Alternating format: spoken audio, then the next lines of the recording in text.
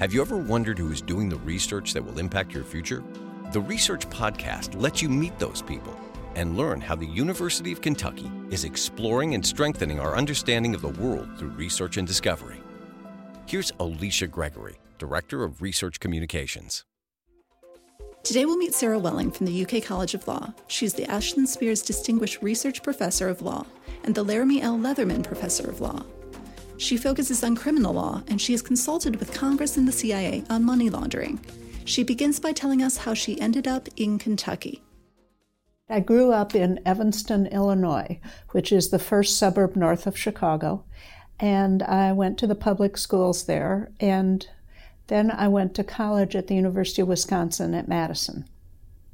So how'd you end up at Kentucky? Well, my sister, who was older than I was accepted here, and she and her husband were both accepted for a PhD program. She was in clinical psychology. And so she moved here while I was in college, and after I got out of college, I didn't have a job. I was a history major. I came to visit Martha, my sister, and our family had no connections with Lexington or Kentucky, but she was like in her second year of a PhD program, and I came to visit her. And then pretty soon my dad said, "You know, Sarah, you've got a college degree now, you have to go support yourself." And I was a little dumbfounded. At any rate, I got a job in Frankfurt as an industrial resources representative, and I did that for a year. And then when I was a state resident, I applied to law school, and I went to law school here. So I came to visit her and just never went away. So what motivated you to go into law? There was a little process of elimination going on. There wasn't going to be any science or math in my future. I had good luck writing and good luck with words. So it seemed to me the funnest thing to do with words. And nobody in my family had ever been a lawyer. So it appealed to me to set out and be the first. So tell me a little bit about what research looks like in the field of law. There are two kinds of research I do. One is I write what's called a hornbook, which is a description of the law. And what I do is I look at the data, which for us is court decisions and statutes, and I summarize that into a coherent statement of the law for practicing lawyers. I like doing that a lot, but that's not my most interesting project. My most interesting project is that I work on jury instructions. Kentucky is in the federal Sixth Circuit, which has Ohio, Michigan, Kentucky, and Tennessee. And in the Sixth Circuit, we have drafted a set of pattern jury instructions that are sort of a default, like trial courts can use these instructions unless there's something very weird and different going on. And so the challenge with those is to take fairly complicated cases, distill them into language that is an accurate restatement of the case, but is still enough plain English that you're communicating to the jury. So it's sort of like translating. It's like taking really formal, complex legal concepts and translating them into terms that a jury can absorb. And that's fun for me because I like to fool around with words. I like writing words. I like writing words clearly, and I like taking really complex words and making them simple but clear and fair. There are all kinds of studies about juror comprehension, and it turns out juror comprehension of the instructions that trial judges give them is pretty low. Of course, now, see, as lawyers, we're not so worried about that as we are accurately communicating what the appellate court decision said. But meanwhile, the jury is sitting there like, what? Say what? What did they say? So we're trying to make them both accurate but plain English. The jury instructions, that's not about the process, it's about the substance of what's criminal and what's not. And it's in the federal system as opposed to the state system. The website mentions you have done things on money laundering. I have. One of my earliest and biggest, most successful publications was on money laundering. And it was about people who were doing a process called smurfing. And partly I was drawn to it because of the silly nickname. But, I thought what a fabulous marketing idea. So smurfing broke out during the height of the drug wars, when drug dealers in cities were generating such voluminous money that just the bulk of it became a problem. So they had to get it into the banking system. So they would hire people to go and stand in line at banks and convert $9,900 into a cashier's check. And the reason they did that was that at the $10,000 level, that transaction would have been reported to the federal government. So they didn't want that. And that was the whole point of the reporting requirement, was to create a paper trail so that you could track large cash transactions. Well, pretty soon, drug dealers would rent charter airplanes and fly a bunch of people so they didn't want to stand in line in New York or Chicago, so they'd fly into Nebraska, and several people would hit a bank and simultaneously stand in each different teller line. And the guys in the DEA, who are only slightly less colorful than the dealers themselves, the guys in the DEA nicknamed them Smurfs. So yeah, that's how I got started. So I had a lot of fun, and I still follow the money laundering law real carefully. That's fascinating. I had no idea. It's a hoot, yeah. So what are you doing right now? Right now I'm trying to take a federal statute called the Hobbs Act.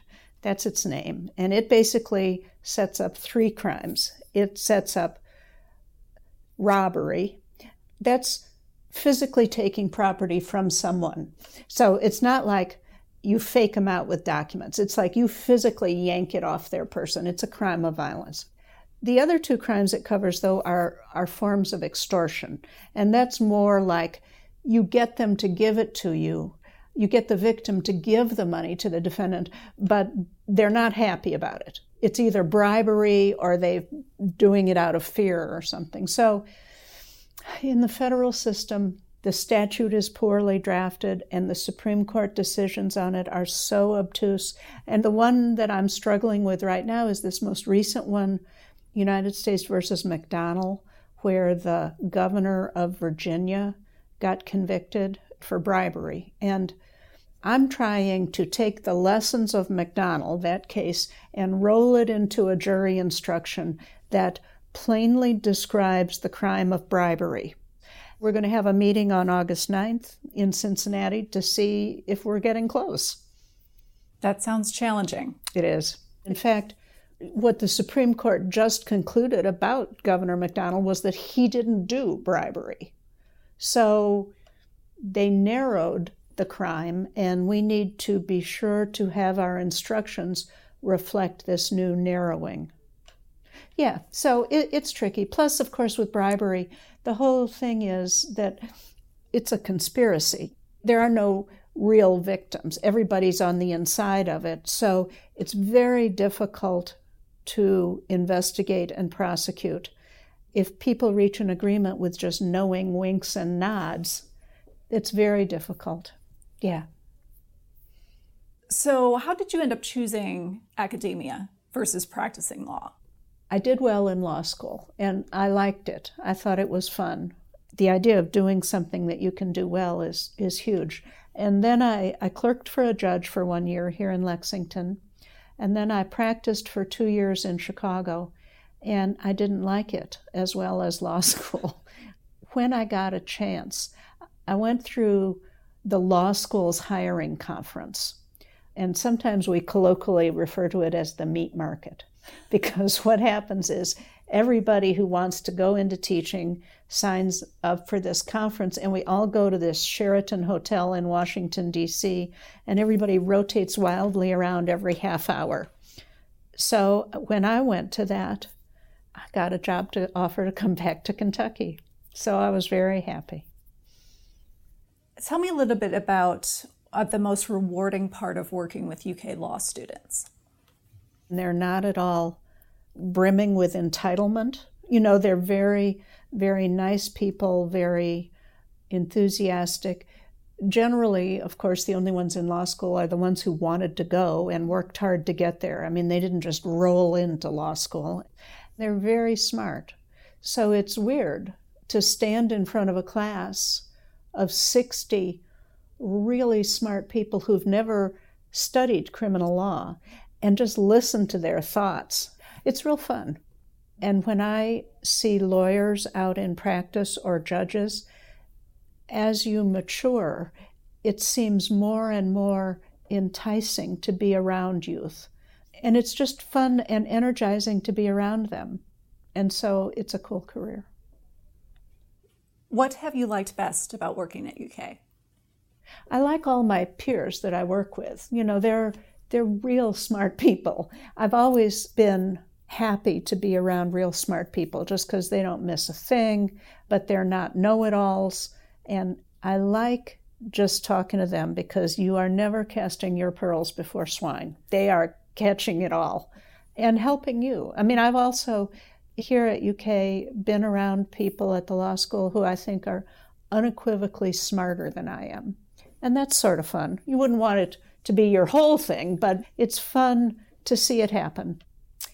I have a friend who's a law professor at Duke, and that's, of course, a way fancier school. And she said that from time to time, she's jealous of people like me who work at sort of more the frontline school, because our chance to provide value added to the students is much higher. You know, she's going to get at Duke Law School, a whole bunch of people who are real smart and real entitled, and they all went to prep schools. And her chance to really, really help them is maybe not as obvious or enduring as my chance to help people at the state law school.